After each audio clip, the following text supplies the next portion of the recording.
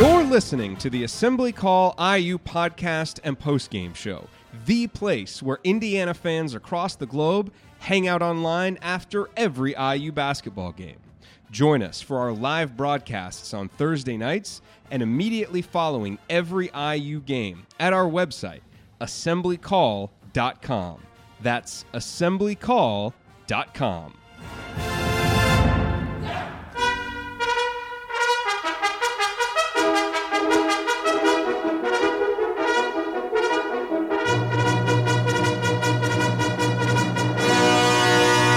And welcome, Hoosier fans, to another disappointed episode of the Assembly Call, as tonight your Indiana Hoosiers fall to 1-2 on the young season with an 84-68 loss to Seton Hall in what truly was a tale of two halves, as Indiana really came out and did a lot of nice things in the first half, weathered a couple of big Seton Hall runs, battled back, showed some mental toughness that we haven't really seen, or hadn't seen anyway, through the first two games of the year, and only down one at halftime, had the rebounding advantage, really did some things that were impressive. But unfortunately, in the second half, a veteran, tough Seton Hall team really took it to Indiana. And a lot of the positives that Indiana had in the first half, the rebounding advantage, the advantage on turnovers and points off turnovers, that quickly evaporated in the second half as Seton Hall pushed out to a quick lead in the second half and then hung on for the 16-point victory.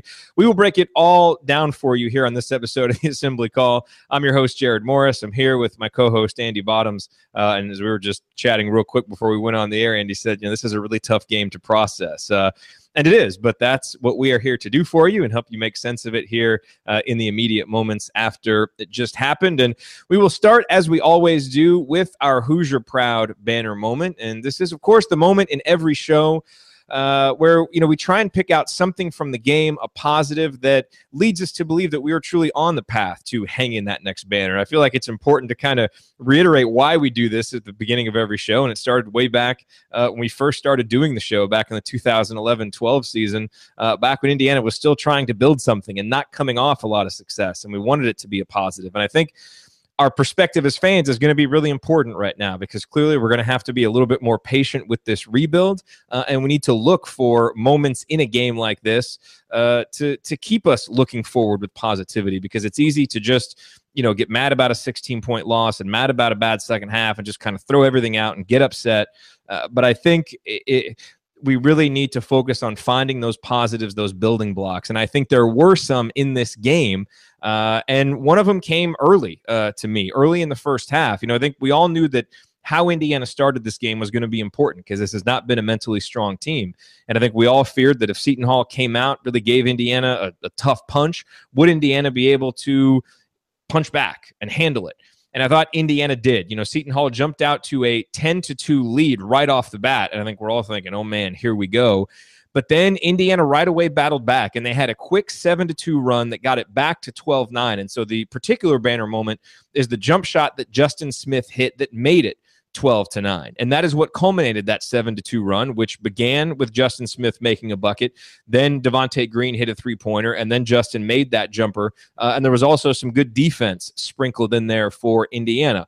And so that was the first response that Indiana made. There was another response later in the half after Seton Hall pushed it out to a 9-10-point lead with Devontae Green making a couple threes. But I was particularly impressed with this one because it was early. It was on the road. Obviously, you got a freshman like Justin Smith starting, and for him to be poised like that and to really be ready to step up and make some big plays early, and obviously Devontae Green, just a sophomore, that bodes well. I know there's a lot of frustration with some of the upperclassmen right now, but for the young guys to step up in that kind of situation and basically pull Indiana back from an early brink, I thought was very impressive. I thought it was something to build on. And so, again, even though the final score was not a good one, and the second half was very frustrating, there were some building blocks, I thought, from this game where we saw the kind of basketball, both mentally and physically, that Archie Miller wants Indiana to play. And that in particular was one from some young guys that Indiana's going to count on a lot in the future, and clearly is going to count on a lot more this season than we anticipated. All right, well, our banner moment, as always, is brought to you by our friends at Hoosier Proud, an Indiana-based T-shirt and apparel company that is by Hoosiers for Hoosiers. So why should you check out HoosierProud.com? Well, I'll give you 3 reasons why I think you should. And the first is obvious. You need to check out HoosierProud.com for their designs. So they are actually the official distributors of our Assembly Call logo t-shirt, so you can find those there. They have officially licensed IU gear, so you can find that there. And they have their renowned, really unique, interesting Indiana-inspired designs that you should also check out. So there's a ton there, especially as you start thinking about Christmas shopping for the Hoosier on your list. Consider Hoosier Proud. The number 2 reason is their philanthropy. So Hoosier Proud donates a portion of the sales from their t-shirts to Indiana-based charities. And on their website, they list what those charities are. And then the number 3 reason, of course, is you save money at Hoosier Proud because they're very generous with our listeners. And so when you use your promo code ASSEMBLY, ASSEMBLY, you will get 15% off your entire order. Not just one shirt, not just Assembly Call gear, but anything that you order at Hoosier Proud. Use that promo code ASSEMBLY to let them know that you heard about them on this show, and you will get 15% off. Check them out at HoosierProud.com. All righty, well, it is time to move the ball, find the open man, and get some opening thoughts from the rest of our team. And it's a one-man team tonight because Ryan is currently en route to Maui, I believe, where he is covering the Maui Invitational for thebiglead.com. So he will not be with us tonight, but Andy Bottoms is here. And his Bottoms line is brought to us by IUtickets.shop, the URL to use when you want the best prices on IU basketball tickets. Andy, what is your Bottoms line from this Indiana loss? Like you said, this really is a hard game to process. And I say that because, toward the end of the first half, you could see the team start to gain confidence. They deflected an inbounds play, an inbounds pass out of bounds, and the whole bench was up. And you could just see guys had a different look that we hadn't seen. Get it. They had forced Seton Hall into 11 turnovers. They were playing really well. And then the second half showed you just how fleeting that confidence is for these guys at this point. And part of that, I guess, we go back. I can, beat the default setting analogy into the ground again, but they got tough in the second half. They just weren't able to bounce back again, and they reverted back to the same sloppy passes. And instead of making the simple play, trying to really, make the home run, instead of being in position defensively that allowed them to force those turnovers, they fouled 17 times is what it ended up with. Gave up a ton of just wide open threes, out of control in their closeouts, and really just kind of even when they got the game back to 10, when Robert Johnson made a layup, it's a 10-point game with 7 minutes left. Like, you're not out of that game. And then they just completely wilted and gave up a 7-0 run. And then it was pack things up and let's go home. But so I think the positives are you can take away the confidence that they saw and were able to build and the things that you talked about in the first half.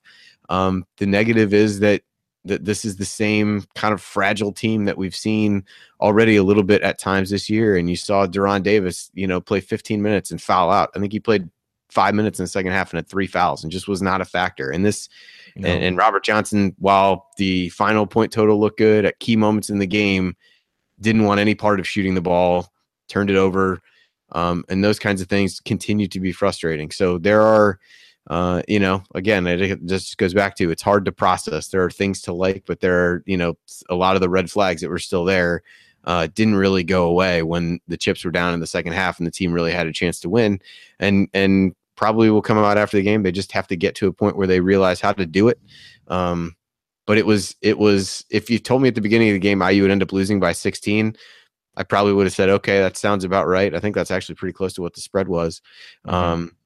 But I feel like I'm actually more frustrated by the way that it happened after watching the game unfold than I would have been if you just said they're going to lose 84-68 and save the next 2 hours of your life and watching these and you don't have to watch Bo Borowski. That would have been fine. And we could have all gone on. So your hatred for him is underrated, by the way. That is a meme on this show that doesn't get enough talk. It's not him. It's just people who aren't good at what they do. I mean, I don't, if he falls into that category, then so be it. But Yeah, I mean, look, it's frustrating when you have a second half like that, and clearly, this team isn't anywhere close to where it needs to be. I guess the one saving grace for me from tonight, and the positive that I take away from this, and that I hope the team takes away from this, is at least, I feel like we saw what this is supposed to look like. This Seton Hall team is really good. If Indiana had played them 40 minutes close and you lose by 1 or 2 points, there absolutely would be no shame in that. I mean, you would say, wow, what a great performance by Indiana. And the Hoosiers did that for 20 minutes, and to go out and out-rebound them and really execute the game plan in so many ways really well. is nice because it's the first time we've really seen it. Like, I don't really feel like against Indiana State and Howard, we really saw any long stretches that, you can really say, okay, this is kind of the blueprint for what this needs to look like. And even if we did against Howard, because of the competition, you're not really going to put much stock in it. And so I do agree with you that the final 20 minutes were frustrating and definitely a letdown. And anybody who saw me on the halftime report, saw me so excited because it's like, hey, okay, maybe this is what it's supposed to look like. So what I'm hoping comes out of this is obviously there's a whole lot of tape from the second half where Archie and the staff are going to be able to point at mistakes and say, okay, hey, we've got to correct this, we've got to correct that.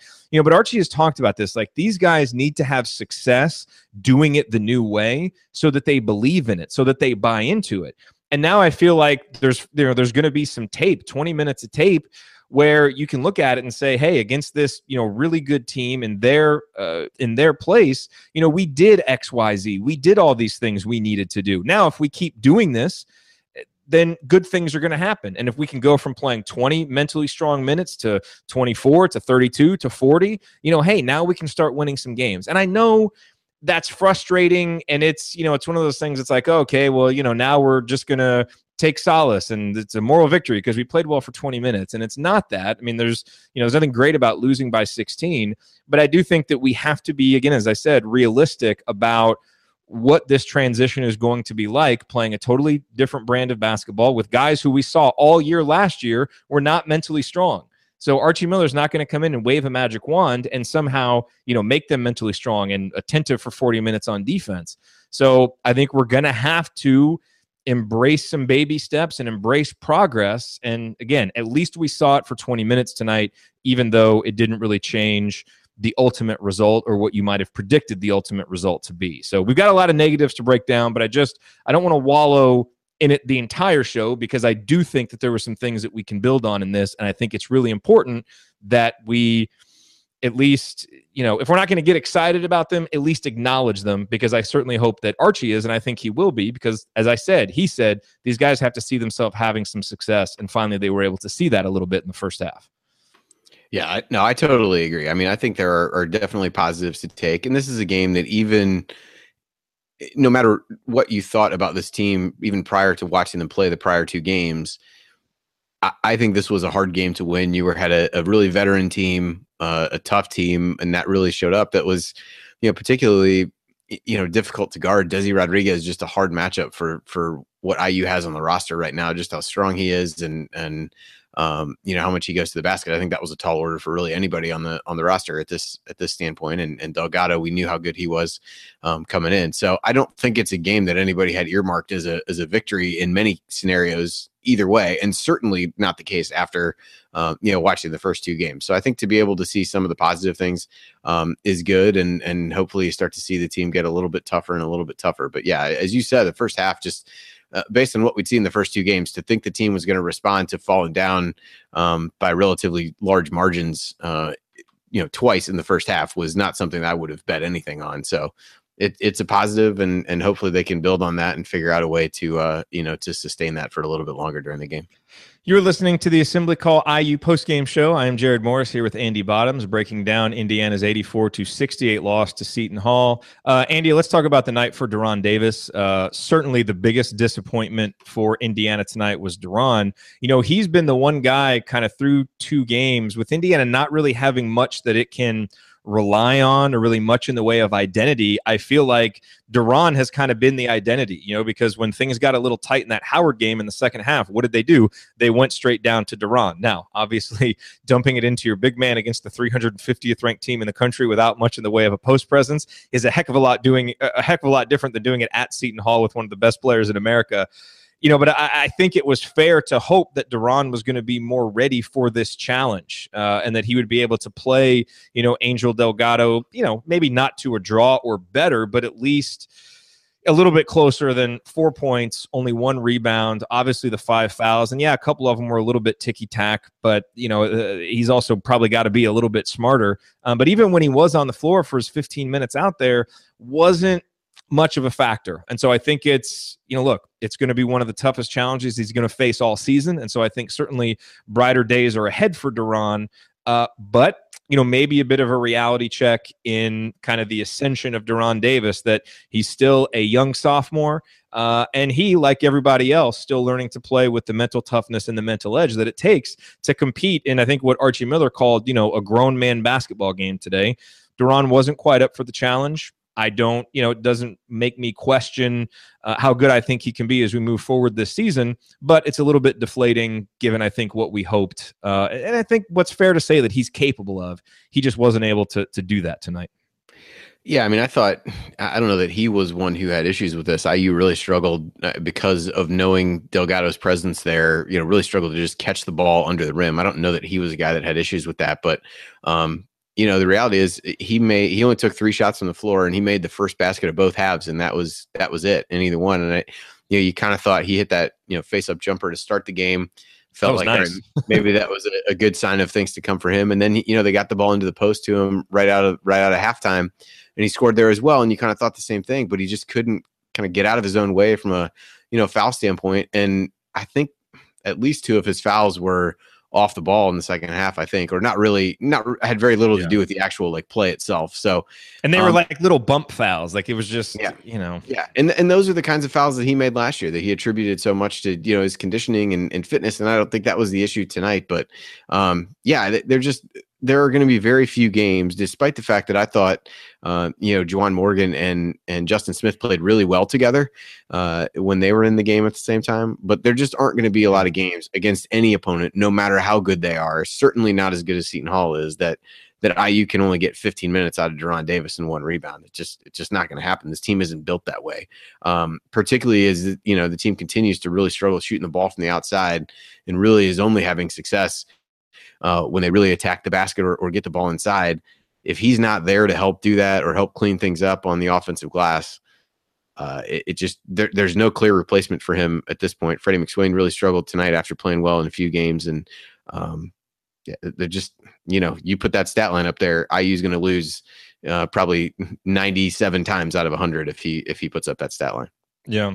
What did you think overall about the defense in the first half? I mean, obviously, in the second half, I thought, look, Seton Hall obviously was committed to going into Delgado. They did a really good job in the second half of doing that, and Indiana got in foul trouble, and they weren't able to force the same number of turnovers, and so it wasn't obviously the same effort in the second half. But I thought in the first half, we saw a lot of what the defense hopefully is going to look like. We saw really good pressure on ball handlers that made it difficult to get the ball into Angel Delgado. We saw turnovers being forced. We saw really tough physical offensive rebounds. I thought Juwan Morgan, while his play, I think, tailed off a little bit in the second half, although he did have some nice moments I want to talk about. I thought in the first half, without really scoring well, I thought he played really, really well. I mean, just being a tough guy on the glass, playing tough defense. But again, Indiana just wasn't able to do it for 2 halves. But what did you see in the first half from a defensive perspective that Indiana can build on? I mean, I think the turnovers and the ball pressure were good. They did force them into some mistakes, and Seton Hall they still shot the ball really well in the first half. I mean, they made about the same thing for both halves, I believe. They shot about 57% for the game and 56.5 for the first half. We're able to get some open threes. As I mentioned before, IU continues to really struggle with closeouts, just flying out at guys, completely out of control. And but IU also kept them off the free throw line. So if you compare the 2 halves, where they forced 11 turnovers in the first half, only 4 in the second, and only sent them to the line 6 times in the first half, as opposed to roughly 107 in the second half. I guess only 23, but those are huge differences in that. And so I think that, that's a pretty big struggle. They gave up, they only gave up 3 offensive rebounds in the first half, 6 in the second. So I thought there were some positive things there. I thought they really battled even when Deron was out. I mean, you could tell they were really trying to just nurse him through without getting him into foul trouble in the first half. And to your point, Juwan really was the guy to step up and try to be able to fight for rebounds and things like that. So I think there were some positives to build on in the first half and did not play very well in the first half. A deserved quick hook. I would say at that point. And so I think, the ball pressure was good. I thought their communication was a little bit better. I thought the second half, that just completely broke down. There were a lot of guys just running right at the basket. So their ball screen, the way they handled those in the second half, I thought was a lot worse than the first. And the fouls obviously were a problem. I don't know that the 3-point shooting was dramatically different. So they gave up a pretty good percentage in either event, but they didn't really seem to, at times they just seemed to, Delgado's a huge guy, just really give ground to him, which is why, when they cut into Archie in the huddle late in the game, he talked about trying to front him, but I don't know that they ever actually did.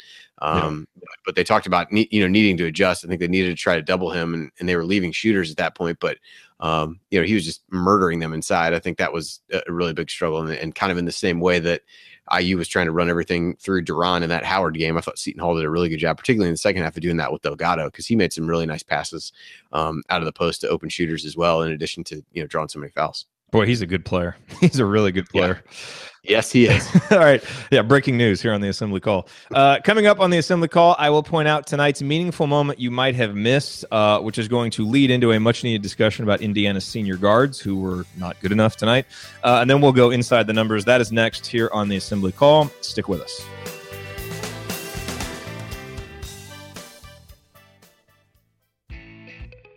Hey, just a real quick note here. The next time that you are going to shop online for IU gear, use the URL IUstore.shop.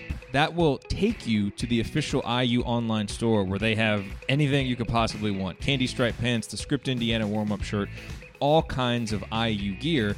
And that URL, IUstore.shop, is actually our affiliate URL. So when you use it and buy something, we get paid a commission. So it's a great way for you to shop for the IU gear that you need and to support the Assembly Call at the same time.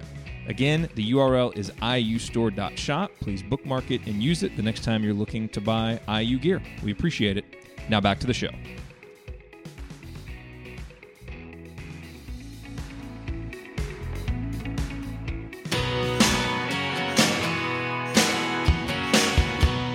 You are listening to the Assembly Call IU postgame show. I'm Jared Morris here with Andy Bottoms, and we are breaking down Indiana's disappointing 84-68 loss to Seton Hall. And it is time for tonight's meaningful moment that you might have missed, which is delivered by IUstore.shop, the URL to use when you need to shop for IU gear, when you need to shop online for IU gear. So, obviously the second half did not go well, but it started out okay with Indiana, right there, just down one. Indiana and Seton Hall exchange a couple of buckets, and okay, it looks like here we go. There's going to be maybe more of the same here in the second half than we saw in the first half.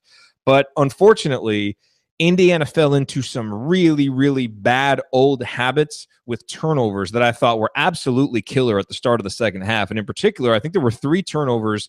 I don't think they were in a row, but I think maybe out of 4 possessions that were just, they're the unconscionable, like, what the heck are you doing type turnovers. One of them was by Devontae Green, just a bad pass. It was, Devontae being Devontae, and a few times every game he's going to try and make a home run pass.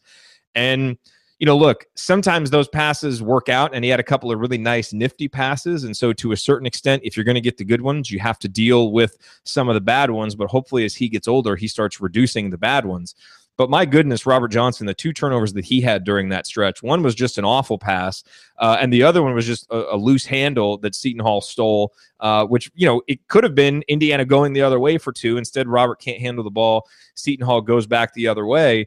And this is when Seton Hall went on their run early in the second half. And so Indiana went from up 1 to being down 9. And it felt like it happened in the snap of a finger. And it was so reminiscent of the big runs Indiana would give up last year when they just, would have a barrage of turnovers. And, really from that point on, Indiana was never really able to get back into the game. They had the one little push where they got it back to 10, Andy, that you mentioned, and then Seton Hall immediately pushed it back out to 7. But I thought this point right here was when the game was lost.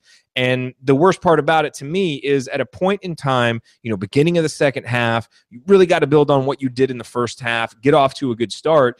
A guy you're counting on to be your leader as a scorer, as a ball handler, just as a guy with maturity, Robert Johnson made a couple of freshman type plays that you just can't have. And so, I thought between he and Josh Newkirk, you look at the numbers, at least the numbers I have, Newkirk was minus 19, Robert Johnson was minus 15, both the worst on the team.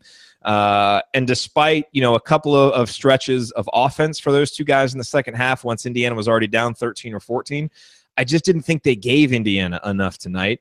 And, you are not going to go on the road and beat Seton Hall with your big man having a rough night and your 2 senior guards really not providing you much in the way of leadership and consistency. And I thought that little mini stretch by Robert Johnson was just kind of a microcosm of when Indiana really, really needed him, he shrunk from the moment and kind of padded his stats later on when the game was, for the most part, already decided. Yep, I totally agree. I mean, anything he got going tonight was more going at the basket. But again, there were stretches of time where he just didn't even look at the hoop. And I tweeted this out during the game that I think Archie's in a really difficult position as it pertains to Robert at this point. I think he's acknowledged many times and clearly understands that this team needs him to be a really solid player, the guy that everybody expected him to be coming into the season, for this team to achieve a lot this year, maybe even just to achieve a little. And so I think he's given him a lot of rope when you compare some of the quick hooks that these other guys have gotten. But at a certain point, he did take him out, and I think he had to. It was a case of, there was another sequence with him where he took a really quick 3-pointer on one trip where, one, we all know he hasn't been shooting the ball well. And while I kind of appreciate the desire to step up and make a big shot, it really was early in the shot clock, didn't work anything around, was not a way that IU had scored as they continue to struggle shooting the ball really outside of Devontae Green. And then I think after that made kind of a lazy pass back out to the top of the key, and it led to an easy basket. And at that point, you got a guy that lacks the confidence to really look at the basket, isn't making smart plays. And I think in some ways was really letting that get into him defensively as well. Rodriguez is a tough matchup, as I mentioned before. But at least on that end, you would have liked to see him, really kind of fight a little bit more and things like that. And they just, kind of similar to Duran, this team isn't deep enough and isn't good enough to be able to survive without getting things from those. They can probably survive without a good performance from Josh Newkirk, but I don't think they're at a point where they can survive without Robert Johnson. And I think Archie's really struggling to figure out how to coach him in a way that allows him to not completely lose his confidence, or at least lose any more than he already has. But at the same time, if he's not giving you anything when he's out there, you got to figure out something to do. So I'm not really, I guess that's why he's getting paid a lot of money, and I'm, sitting here with you trying to make sense of it. But I think it's a really difficult position for him to be in, because we've seen the kind of contributor that Robert can be, but he's being asked to do things that I don't know that he's comfortable doing in terms of really being a vocal leader and really being a go-to guy and getting the ball in his hands. And I think he's just overthinking everything. Even just catching the ball at times is starting to become a struggle for him. And I think for him, it has to start with going to the basket a little bit more. I mean, while he did do that a lot more toward the end of the game, I mean, Seton Hall's, some of their better players are still in, and there were other drives, even when the game was still in doubt. The one that cut the lead to 10, as we talked about before down the stretch, was a nice drive. He got things going when he went to the basket. But there was too often that he didn't even look to do that. And at that point, you're just not getting enough out of him. It's one thing to not make shots, but it's another to not really be, kind of in the game and aggressive in the way that they need him to be. And again, he can't. I think the 3 turnovers, that feels like not enough, quite honestly. Was second on the team in rebounding, so he did some good things. But when the chips were down and it really mattered, he just wasn't enough from him. Yeah, I mean, look, there's a different grading scale for a senior than there is for a freshman, right? Because, let's contrast Robert with the day from Aljamain Durham, who, had 10 points, had an assist, had a steal. It's not like he stuffed up the stat sheet, and he was out there for 29 minutes. I mean, Al played a lot, but it's really stark, the difference in confidence and assertiveness between those two. Like, if you told me that Al was the senior and that Robert was the freshman and I didn't know anything about the two teams, I probably would believe you, because Al seems to play with just a different level of poise. And maybe part of that is just, he's a freshman, as they say, he doesn't know anything yet and all that stuff. And he's just out there kind of playing on instinct some and doesn't have some of the bad habits to undo like Robert does. But, man, I thought, Al once again really showed just some veteran savvy, really. I mean, he's a lefty, and he had 3 finishes around the basket with his right hand, which I thought was really impressive. And that's the one over Delgado I think that was in the first half. That was in the first half. That was incredible. It was nice. Yeah. I mean, he got to the lane, only had 2 free throws, so didn't get fouled maybe as much as you would think that he might in a 29-minute game. But, also had the charge that he took. I think that was in the first half, and maybe it was a little bit of a flop, but it was a good, those smart were rewarded opportunity throughout to the take. game, so there's no reason not to do it. And the guy was clearly out of control. So it was a smart opportunity to take. And he's active and making things happen. And there was a possession. Man, God, I've got this on my notes. And what was the description I had? I said, this is the worst possession of the season. Yeah, worst. It's 48-39. So, still, the game's not totally over yet, right? I mean, Indiana made a couple of runs in the first half when Seton Hall pushed it out to a 9-point lead, and Indiana came right back. And on the court are Rojo, Newkirk, and Curtis Jones.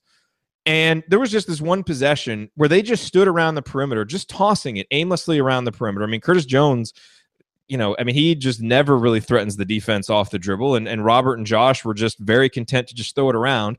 And it ended in a turnover and a bucket. That made it 50-39. They went right down and hit a three. Boom, they're up by 14. It was kind of indicative again of, I think in opportunities where Robert and Josh have to maybe lead this team and make a play, they don't take the opportunity. Whereas guys like Devontae and Al, even though they make some mistakes, man, like when they make buckets, they feel huge. And when Robert and Josh make their buckets, it just kind of feels like, all right, well, that cut it from a 16-point lead to a 14-point lead. Josh, to his credit, was a more efficient scorer tonight. He had 8 points and it only took him 3 shots to do it. So, he was 2 for 2 from downtown. I mean, that was nice. He didn't take any bad shots, but, he had 3 assists, didn't really rebound well, had 4 turnovers. Defensively to me was just, okay, nothing special there. And it's just, one of the advantages for this team that it was going to have to rely on was experience. Obviously, they don't have Colin Hartman, so you can't rely on that. But thought you were going to be able to rely on Robert and Josh providing that veteran savvy, and they haven't been the guys to step up and make big plays when Indiana's needed them. In the first half, it was Justin Smith and Devontae Green who stepped up and got big buckets when the game was about to get out of hand. To me, that should be Robert and Josh. And I like those two guys, but, just as you said, at some point, you've got to expect more of them, or, it's not just that you want to look toward the future with the younger guys. It's that the younger guys actually right now seem more confident and assertive, making plays when they matter. So it's going to be an interesting, kind of subplot to watch play out here as we move forward, what Archie decides to do with that. Because Archie has to be on the sidelines looking at that like, come on, because he, such a fighter as a player, was a guy who was going to go out and just make plays. And to see that passivity in moments when the game is still, kind of in the balance, it's got to just frustrate the heck out of him, I would think. Yeah. I can't argue any of it. I mean, as much as I like Robert Johnson, I've enjoyed watching him play and think that there is the guy that we've seen the last few years is in there somewhere.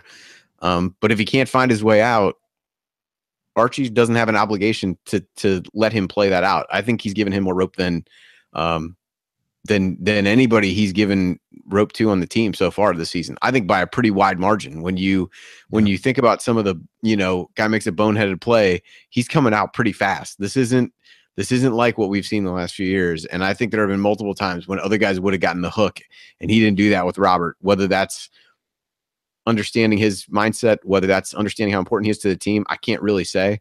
But at a certain point, that rope's going to run out and he has to do what he has to do to be able to win games. And to your point, you'd be hard pressed to watch this team now and say that some of these other guys don't give them a better chance than Newkirk and Rob do right now. And maybe that changes, but we're three games doesn't sound like a lot. You're 10% of the way into the season.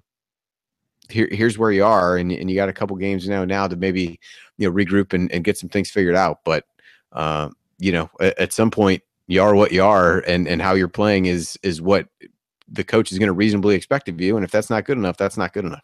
Yeah, and hopefully, with some patience, these guys can adjust to the new system, and maybe that's a big part of it. I mean, that has to be the hope if you're an Indiana fan as we move forward here with this season.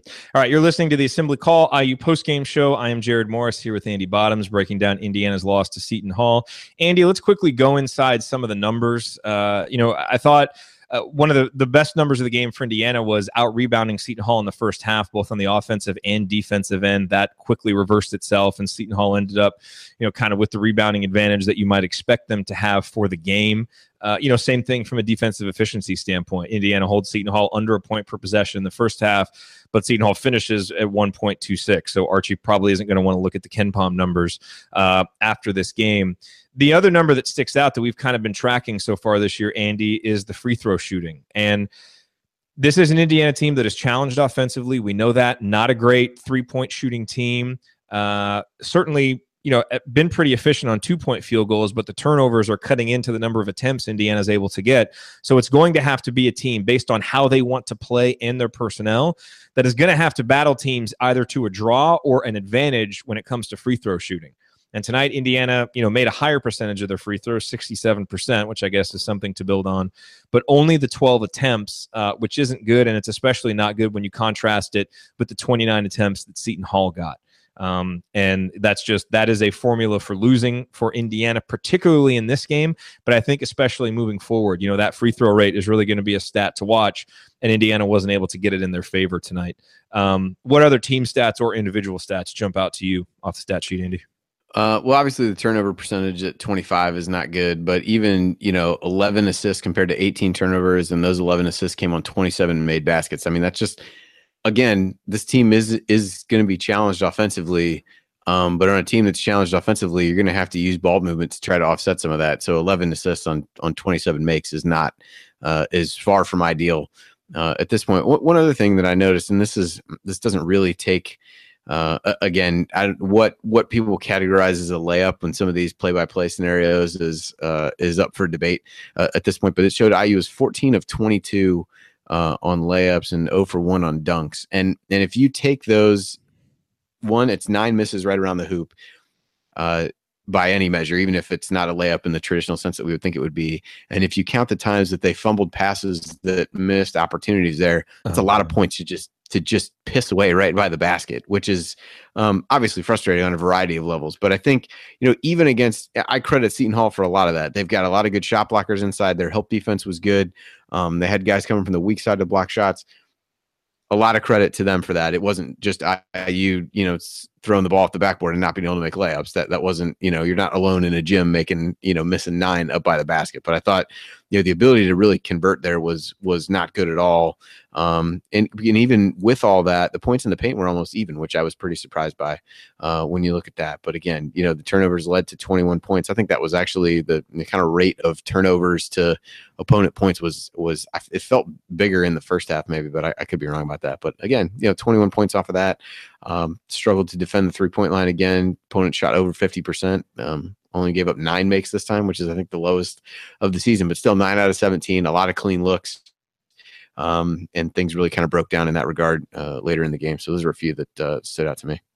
Good point also by Brian and Kent in the YouTube chat that goes along with the show, which is that, Newkirk started out poorly last year. And so perhaps he is just a slow starter, that it takes a little while to get going into the season. That needs to be the hope, because I think people, they've been so quick to jump on the anti-Newkirk bandwagon earlier this year, and I get it. He hasn't played very well. But let's not forget that he really did become a better player toward the end of last season. So as we look for reasons to hope, reasons to believe, that might be one of them, and hopefully he can have a similar turnaround this year. On the slow starts, I mean, I've been kind of doing the lineup stuff. I know we haven't been sending it out after every game because we're trying to aggregate a little bit, take a little bit higher level view of it. But in the before the first sub tonight, the starters were -5. They went with a different starting 5 at the beginning of the second half, and those got outscored by 5. So within the first roughly 3 minutes of each half, you were got down by a combined 10 points. And again, this team is not good enough offensively to spot people 10 points before they wake up and figure out what's going on. No, that's a great point.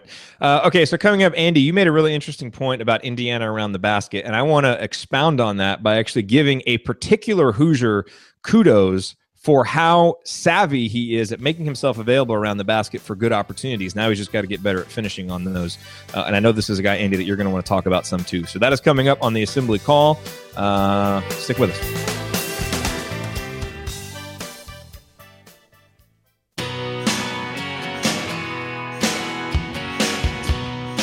You are listening to the Assembly Call IU postgame show. Catch us live immediately following every IU basketball game and every Thursday night on our YouTube channel, youtube.com/assemblycall. You can also view all of our live broadcasts and participate in the live chat right on our homepage at assemblycall.com. I am Jared Morris here with Andy Bottoms, and we are breaking down Indiana's road loss to Seton Hall.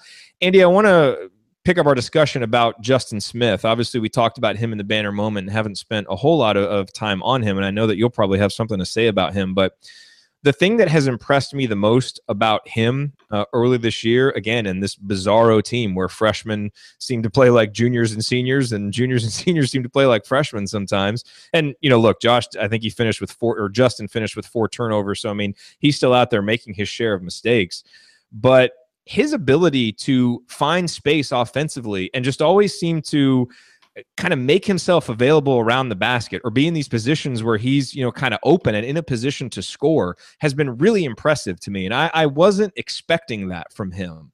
He had 3 offensive rebounds. We've seen him kind of be a guy who, because of his athleticism and just kind of being in the right place at the right time, has been able to get some offensive rebounds. But I didn't expect some of the offensive savvy that we've seen from him. And I think what's going to be interesting to watch moving forward is as he gets more assertive, as he gets more confident, and certainly as he just gets stronger around the basket. You talked about Indiana missed 8 or 9 layups, and I think several of those opportunities were Justin's. When he can start converting those, now he goes from scoring 10 points tonight from 5 of 11 shooting to scoring 14 or 16 points. And being a much more efficient offensive player. So again, you kind of look for reasons why this team can grow and improve. I think Justin Smith has already shown a lot, and we wondered, okay, can he take what he did against Howard and now do it on the road against a good team? Well, I thought he had more things tonight to build on. And again, just his ability to really pick spots and find availabilities in the defense offensively has really been impressive to me early on. Yeah, I thought on Inside the Hall, they did the film study from the Howard game was really focused on Justin Smith and some of those kinds of things that you talked about, which I thought was really good and spoke well to, some of the things that he was able to do. I think, the other thing I saw from him from a rebounding perspective, there were a lot of times that he get his hand on the ball, but it just kind of would tip it out or try to do something else. I think if he gets to a point where he can, grab those a little bit more, and I think he's, again, was thrust into a pretty difficult situation, make your first start in college 3 games in on the road at a, top 20 team that's got a team full of veteran guys to go up against, was a pretty tough spot for him. And I thought he really responded well, did kind of carve out that space and did a nice job. I don't know that many of his shots got blocked. He just couldn't get him in the hoop. So I think there's things to build on from that standpoint. And he wasn't afraid by any means to try to go into Delgado and get shots up there. And so I thought, again, another really good building block type of performance for him. And I think he's going to be a guy who's going to continue to contribute, whether he stays in the starting lineup, which is really tonight, I think, a product of, Juwan being a little bit hurt, but I think also rewarding him a bit for how well he played against Howard. I think he's going to be a guy that continues to get better. And I thought if IU wants to play or has to play a little bit smaller by playing him and Juwan together again, I thought they worked pretty well together out there as a tandem. They're obviously giving up some sizing, got to work through that. And that won't be as big an issue against every team as it was tonight. But I thought those guys made a pretty good duo. So if IU gets in situations where either they need to play small because of the opponent or because Duran's in foul trouble or whatever the case may be, I think that's a look that I wouldn't be surprised to see a little bit more of, just because I thought it was effective with those 2 tonight. Great quote by Archie Miller on the turnovers, and we're going to get to that here in a minute. But you just mentioned Juwan Morgan. I want to talk about him a little bit because I agree with you. Look, I mean, you want to talk about a positive coming out of this game. Juwan sprains his ankle the last time out. A lot of us aren't even sure if he's going to play tonight, and he ends up going 28 minutes. And, I thought that was good. And I thought at times when he'd been out there for extended minutes, he started to look a little bit tired. And actually, Juwan in particular made a couple of bad decisions at the end of the shot clock. Like, that's one thing in the second half. There were a few sequences where Indiana played some pretty good defense for 30, 31 seconds and then, fouled a 3-pointer. Newkirk did that, or, Morgan had a foul, or they would give up something. And so, and I thought for Juwan, maybe, with the ankle and probably not being able to be as active, I wonder what his conditioning was like. But I thought for the most part, he really battled. I thought he was outstanding in the first half. And I know it might not jump off the stat sheet, 8 points, 7 rebounds. Someone asked me, like, what was he? Because I said, Juwan Morgan's been great. And someone's like, what has he been great at? I was like, just playing basketball. Like, he was being tough. He was in good position. It's not always going to show up on the stat sheet. And I thought Juwan did some of the things that, a guy like Colin Hartman often does. And so, again, he missed a couple of threes. Some of that shot selection in the first half wasn't great, but I thought he played well. But there was a moment in the second half, and I almost used this for the meaningful moment that you might have missed, but I think it's really important because we've seen from Juwan a real commitment so far this year to that three-point shot. Talked about it at Hoosier Hysteria, that he's so confident when he shoots, and when he's gotten opportunities, man, he's really looked for that shot. And like last year, it just hasn't been falling. And so I don't want him to not shoot. I think if he can make threes, that really adds another, kind of layer, another dimension to this offense. But late in the second half, he got an opportunity for a pretty open three-pointer, and the kind that he's been taking all year. And instead of just shooting it, he took it, put his head down, drove to the basket, and scored. And we've talked about how he has not been a good jump shooter from last year and this year, but he is, when you look at the statistics, elite, at scoring around the basket, at scoring in isolation situations when he's driving. And so to see him do that, hopefully that was a guy who maybe the light bulb started to go on in that moment for what is a good shot for me? What is a good decision offensively? Because I think he, among all the guys, really seems to have struggled offensively with what should I be doing? Like, what am I doing offensively when I'm playing well? Outside of, setting screens, getting offensive rebounds. But tonight he did that, and there were a couple times where he got really nice post position. One in particular, Devontae Green made a great post feed. I mean, Juwan just had his man pinned right under the basket. He just had to turn and do a quick layup. And so I really hope that what we saw from Juwan in the second half kind of unlocks his offensive game, because I thought he played really well overall tonight. But if he can get going offensively, that's a really important dimension for this team, because Archie talked about him having responsibility for production. He hasn't been able to do it yet. Hopefully that's a sign that he'll be ready to. Yeah, and he was one guy who did get to the line at a pretty good clip. He had 7 free throws, only made 4 of them, but he got there 7 of the 12 that IU took. And I thought, I agree with you, in the second half he was a little bit more aggressive, and and some of his aggressiveness set up opportunities for other guys like Justin Smith, as he kind of drove the lane, drew defenders, and was able to get him the ball. So I thought he had some nice, got some post position. They even would post him up a little bit. He's obviously not going to do the same things in the post once he gets it as Duran will, but it's going to struggle to. It's hard to look at what we've seen from this team so far and think that they're not going to continue to struggle to shoot the ball from the outside. Yeah. There aren't enough consistently good shooters, and even the ones who we thought we could rely on, maybe when Colin Hartman comes back, that changes. But the reality is, from what we've seen, this hasn't been a team that's going to knock down a bunch of threes. So again, to be able to play through a guy like him in the post, who can pass the ball well, get other guys cutting and moving off of him, I think is going to have to be a big staple of what this team does offensively. Hey, but on the bright side, at least we know we'll get to see 3-pointers made in a game, because the opposition certainly is going to keep making them. Absolutely, they are.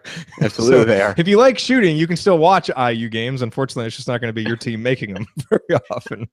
Oh, man. Gallows humor after a loss. That's what we do here. You are listening to the Assembly Call IU postgame show. I'm Jared Morris here with Andy Bottoms, breaking down Indiana's loss to Seton Hall. Andy, let's talk real quick about Devontae Green. He led Indiana in scoring, and we haven't really mentioned him a ton tonight. And I thought, this was, look, in the first half, I thought he was really good, man. Indiana needs someone to step up and make shots. And Devontae played with his usual swagger. But sometimes that swagger leads to a whole lot of nothing. And in the first half tonight, I thought he was really, really good, made shots. Maybe part of it's just being back on the East Coast and being closer to home. He felt more comfortable. His 2 big games, being back closer to home, and then when his brother Danny Green was in Bloomington. So maybe if we can get a family member at all the games, or we schedule more games out there, he'll be ready to go. But I thought he was really good for a lot of the game. I thought defensively in the first half was good. In the second half, especially early, I thought his attention to detail when he was guarding dribblers and applying ball pressure, I thought guys were able to go by him a little bit too quickly. So it fell off a little bit. And I think we just saw more of what we have come to expect from Devontae in this game, which is stretches of brilliance and quick stretches where he can put together 5, 7, 8 points in really quick succession, which is a huge dimension for this team because no one else can really do that but him outside of Duran when he really gets going down low. So it's really needed. Again, if he can just be a little bit more consistent throughout the game, it'll really help. But I thought, much more good than bad from Devontae today and something to build on. And I think as we move forward, if things don't change, he's really going to be a guy Indiana's going to have to rely on against better competition because he can just get himself into positions and get shots off and seems willing to take shots that other guys don't seem to be willing to. And that in and of itself is seeming like a very important role for this team. Yeah, no doubt about that. No, I thought he had a couple nice shot fakes and really played under control in the first half. And I think that was kind of the difference for me in the second half where he got caught up in, some of the same decision-making issues that we talked about with the seniors. I thought he got caught up in that a little bit at points in the second half where he just playing too fast, took quick contested shots that were a little bit different than the ones he took before. And the results, bear that out a little bit just in terms of, what he was. He was, 4 out of 5 from 3 in the first half and 4 of 7 overall from the floor. And in the second half, he was 0 of 4 from 3, did make a couple 2-pointers. But I think, again, on a team that's going to struggle to score, not that just to beat this into the ground, anybody who's watching this team knows they're going to struggle to score, but on a team that's going to continue to struggle doing that, I think he's a guy that's going to have to play more because he's at least a guy who is playing with a confidence that's a little bit different than other guys right now. And if they could just get him to rein in, the 2 to 3 plays where he just tries to be too fancy. He made some nice drives to the basket as well. And then the feeds he tried to make were just so difficult that it became hard for guys to even expect that they'd get the ball and some of those. And so some of those turnovers in the first half, I think were the result of that. So, but again, more bad than good from him and, continue to see more good than bad, you mean? Or more good than bad. So, decent performance from him, particularly in the first half. Really was a big reason they were able to stave off those early Seton Hall runs in the first half. If it wasn't for him, what happened in the second half may very well have happened in the first. And Devontae and Juwan, they represented the totality of Indiana's bench production. And that was a bright spot for Indiana, at least in terms of the numbers, where Indiana outscored Seton Hall 24-14 off of the bench. And obviously Devontae and Juwan have been guys who have started games. So getting them off the bench, you would expect production from them. But Indiana wasn't able to get much else from the bench tonight. As, we talked about Curtis Jones. I mean, he played, I think, 6 minutes, was a total non-factor, took a couple of shots, and that was about it. But really went back to passive Curtis Jones mode, where he just seems afraid to take more than one dribble or to really do anything that actually attacks the teeth of the defense. And when he's just out there as a ball mover and he's not making shots, he's ineffective. So I thought his 6 minutes tonight were warranted. And I thought Freddie McSwain is a guy that a lot of times you can kind of count on him. And tonight, I think a big disappointment is you didn't get from Freddie McSwain what you expect. He had a couple of turnovers, a couple of bad turnovers, and kind of a return of the Butterfingers that we saw last year, which were bad at the beginning and improved somewhat as the season went along. But his turnovers were not good. Only had 1 rebound. And then I thought, he obviously got into that little, that little tiff and ended up getting the technical foul. So he just didn't seem quite as with it as normal. And so not a whole lot of other bench production, which really would have helped on a night like tonight, especially with so many guys in foul trouble. Yeah, I think, Freddie, one of the catches he had issues with in the first half was one of those ones I talked about right by the hoop. Difficult for him based on kind of what we've seen from him. The other one was really just a, kind of standard pass to him out toward the top of the key. Just went right through his hands, led to a basket. And he just lost focus. I mean, totally. And 3 fouls and 2 turnovers in 6 minutes is just not going to get it done. I mean, plus minus hard to look at just for a game, but I mean, he was minus 13 in 6 minutes. That's pretty difficult to do. I would say based on what I'm looking at. So, but to Archie's credit, he had a quick hook, and it was when he took Freddie out in the first half that Indiana went on the run. They started. That was when they really started letting Juwan and Justin Smith play together. I thought that was, I believe that was around the time that happened. Yep. All righty. Well, coming up in our final segment here of this edition of the Assembly Call, Andy, let's talk real quick about that Archie Miller quote when it comes to turnovers. Then we're going to hand out our game balls, look ahead to Indiana's next opponent, and deliver our final thoughts on another Indiana loss. That is next here on the Assembly Call. Stick with us.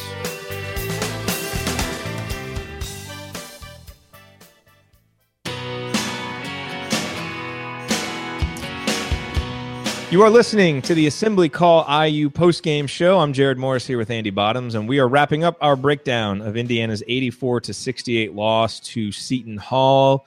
Andy, have you had a chance to process this, what Archie said about the turnovers here? I know I'm looking at it real quick. Josh Margolis, our buddy who writes our Six Banner Sunday newsletters, tweeted it out.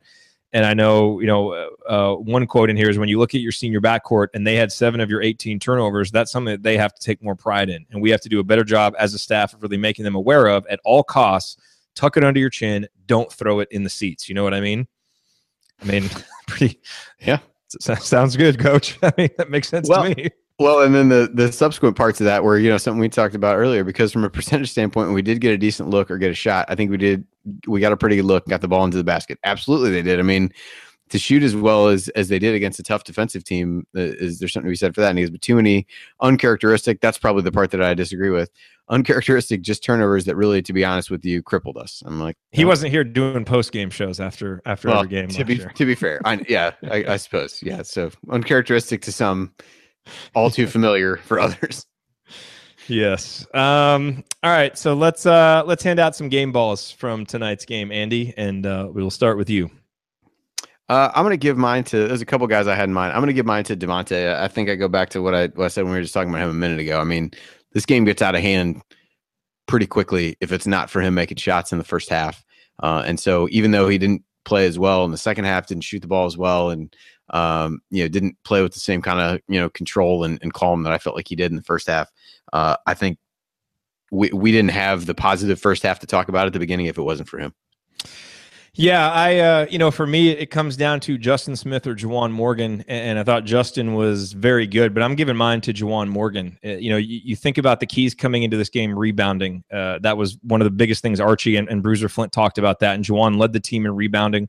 I thought his physical presence was really important. I think just the lift he was able to give the team by being able to play, obviously after injuring the ankle.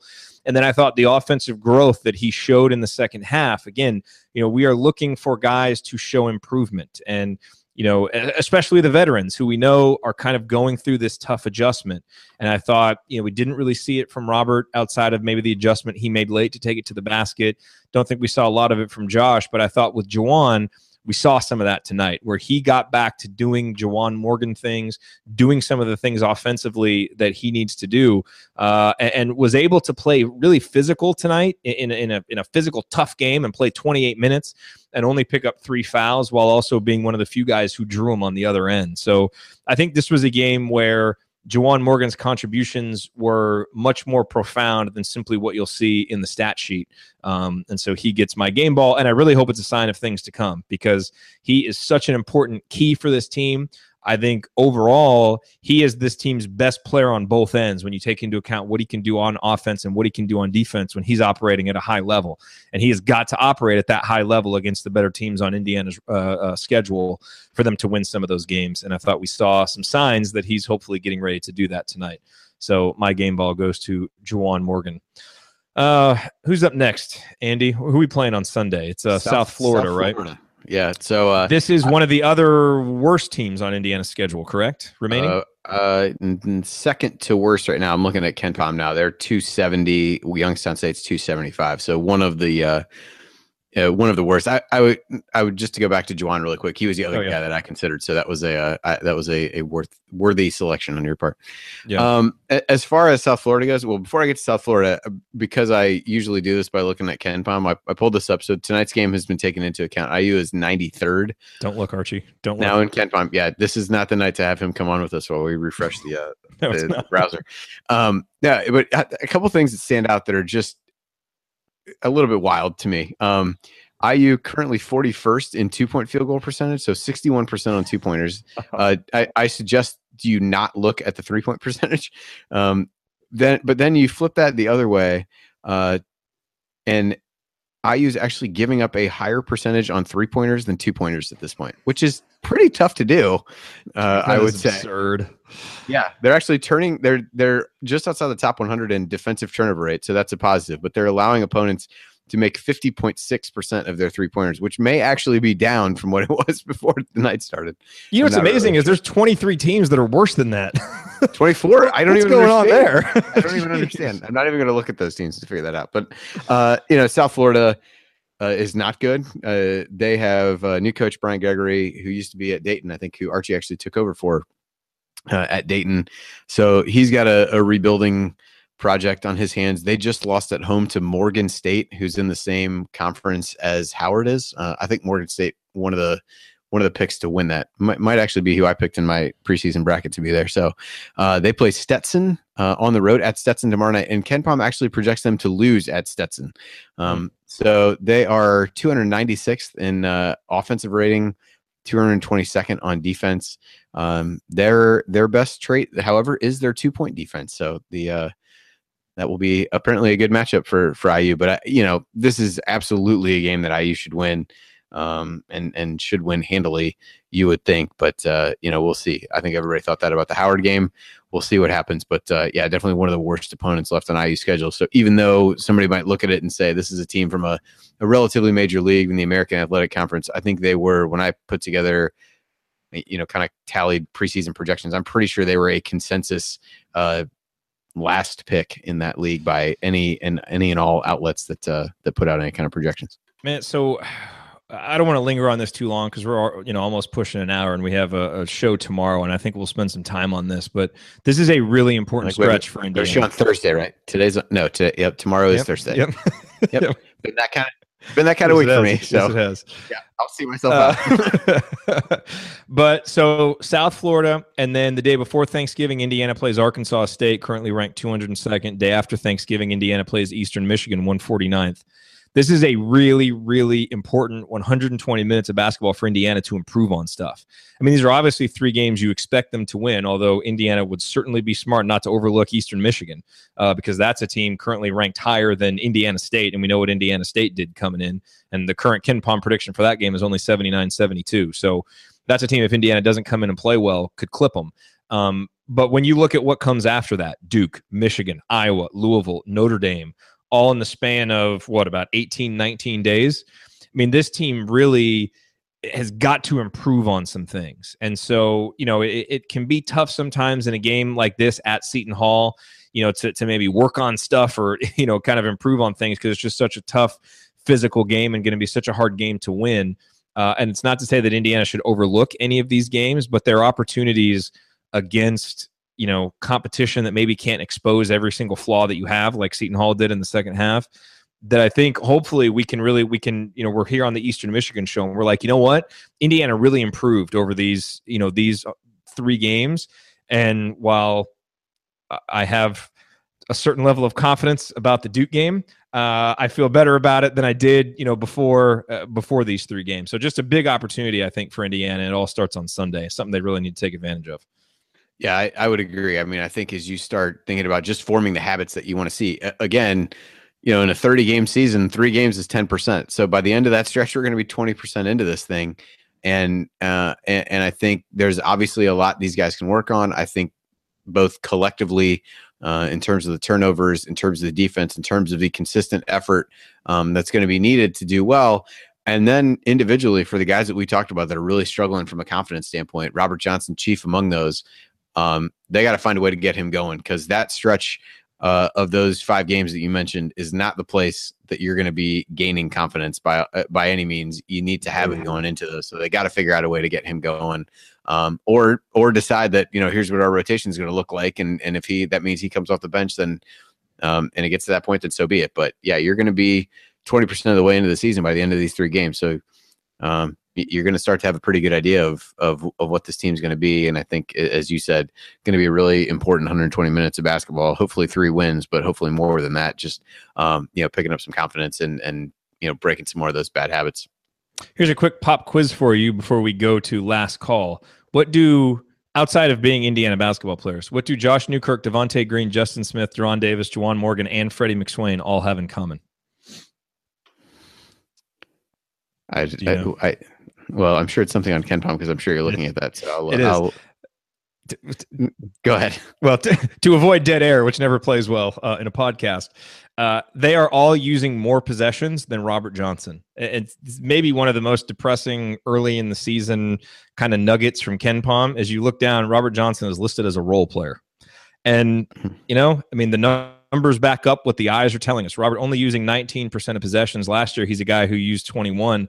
You would expect with the construction of this year's roster that he would be up where Josh Newkirk is, using 24% of possessions. And frankly, neither guy has been particularly efficient.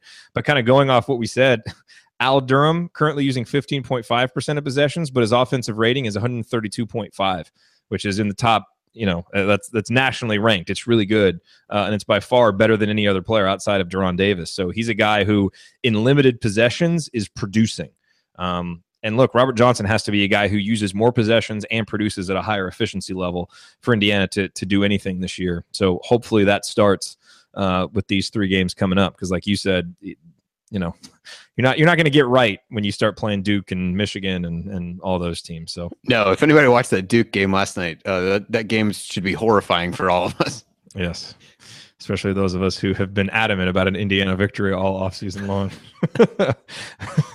Anyway, luckily we don't know anybody like that. So. Yeah. No, we don't. No, we don't. Yeah. Who would so foolishly go out on that limb? I'm not changing my pick, though. Darn it, we still have some time to get that going. Anyway. Andy, let's go to last call and end the show and move on. Yeah, I think we hit all the pertinent points as we went through the show. I do think there are things to build on, and I feel like, as we've tried to say after the Howard game, we may have to be our own support group and talk ourselves into lingering on the positives as much as the negatives. But I do think that there were some to take away from tonight, and I thought some of the guys played really well. The problem is that this team isn't good enough where only some of the guys can play well. They need everybody to play well. There just isn't enough there to cover up mistakes, bad nights, errors, all those kinds of things. It's just the reality of this team's roster, and maybe that changes as the Archie Miller era goes on, but that's not where we are right now. I liken it a little bit to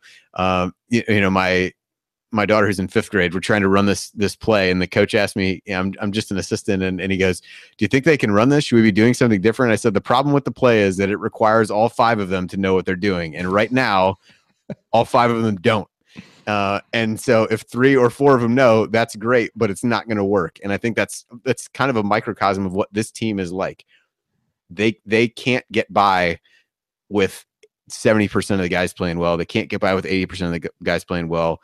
When they were dialed in that point in the first half, they were all locked in defensively. And even though they gave up baskets, they were developing confidence. They were moving the ball and doing some of those kinds of things. And so, that to me is the measuring stick as we watch this team going forward, is how long does it take? Because hopefully there's an answer to this, which will mean that everybody has gotten there. But how long does it take for all these guys to get on the same page where they can really play together and start to build that confidence? Because if they do that, we saw enough to know that they can compete. I'm going to tell you they're going to win 12 Big Ten games, because they're probably not. But if they can get to that point, I think they can exceed the now lowered expectations after this. But it's going to require everybody to do their part and to play well, because it just isn't a roster full of 5 stars that are going to be able to cover stuff up. And I think that's the reality that I've come to over the first few games. But I think the good thing is that after tonight, you saw a stretch where they played well together, and hopefully that's one they could build on and really get some downhill momentum going over these next few games. Yeah. Patience and perspective. I mean, I think those are the 2 most important words right now. I think obviously we know that we're going to have patience. And if you're an IU fan that is hyper focused on the immediate moment, and you need this team to make the NCAA tournament this year for it to be a success and to feel like Archie has this program on the right track, you may well be setting yourself up for a really difficult season. And I kind of wonder Andy, if, folks like us, coming on here every week and getting so excited in the off season, if we led ourselves and led fans a little bit too much to thinking things could be better early than they were. And I know why we've made the predictions that we did. I mean, shoot, you didn't pick them in your NCAA tournament, so really I shouldn't include you in this. I'm the one who picked them to win 21 games, and kind of talked myself into the idealized version of every player. And and all that coming to fruition. And it's clear after 3 games that they're further behind than we thought. But, it certainly would not be unprecedented for a great coach taking over a program who's going to have long-term success to really struggle in his first couple seasons. That's happened with a lot of coaches. I think it happened with Sean Miller, his brother, when they were at Arizona. And I think they missed the tournament for the first time. And obviously we know what he's built. So those things do take time. And, we don't talk about them now necessarily to excuse these poor performances, but I do think we should all kind of have that patience. And then I think perspective is important because, frankly, I thought there was so much more to get excited about after today's game than anything I saw in the Howard game, even though the Howard game was a win, because it's all about time and place and opponent. And I think for Indiana to play for 20 minutes like they did, again, it shows what this thing can look like. And hopefully, what Archie focuses on with the guys, not that he certainly needs my advice. He needs to focus on what he thinks is best. But hopefully what the guys take from that first half, I guess is what I should say, is, you know what? When we're doing these things and we're, kind of doing the right thing and doing what coach says, we can compete with this really good team. Now we just got to do it in the second half too. And so if that happens, then maybe we can look back on this game as a building block, even though it's going to go down in the record books as a 16-point loss and was every bit of a 16-point loss. But hopefully some of those building blocks from the first half, prove to be things Indiana can carry forward, and there will be something good to come out of this. And that's what we're looking for all season, is just growth and things to build on. All right, that'll do it for us on this edition of the Assembly Call IU postgame show. Remember that our live broadcasts immediately following every IU game are always available on our homepage at assemblycall.com and on our YouTube channel, youtube.com/assemblycall. And you can always catch up on demand anytime with our podcast. If you miss us live, just search for Assembly Call wherever you listen to podcasts. And don't forget, go to assemblycall.com/join to join our free email newsletter. You get our 6-banner Sunday news roundups and our post-game analysis emails the morning after every IU game. Thank you for listening. We will talk to you again Thursday night for Assembly Call Radio, and then for our next post-game show on Sunday after the IU South Florida game. Until then, keep your elbows in and your eyes on the rim, and go Hoosiers.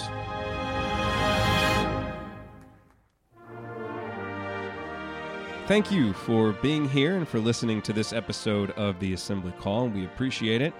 And we really do rely on the support of audience members like you to keep our show going and to keep growing. And so we have set up a page on our website at assemblycall.com/support that lists 5 ways that you can support the Assembly Call. And we encourage you to choose whichever method is the easiest and most convenient for you. One of the methods is donating, and so many of you have donated, and we appreciate it so much. On that page, you can choose a monthly recurring donation or an annual recurring donation or just a one-time donation, whatever works for you. And if you don't want to donate, another way to support the show is you can use our affiliate URLs, iutickets.shop or iustore.shop, when you're going to shop for tickets or gear, and we will get paid a small commission when you use those links. But however you support the show, we appreciate it. Thank you. Sticky notes, email alerts, a string around your finger. They're just not big enough. So here's a big reminder from the California Lottery. Tonight's Mega Millions jackpot is over $250 million. Whew. Play now. Please play responsibly. Must be 18 years or older to purchase player client.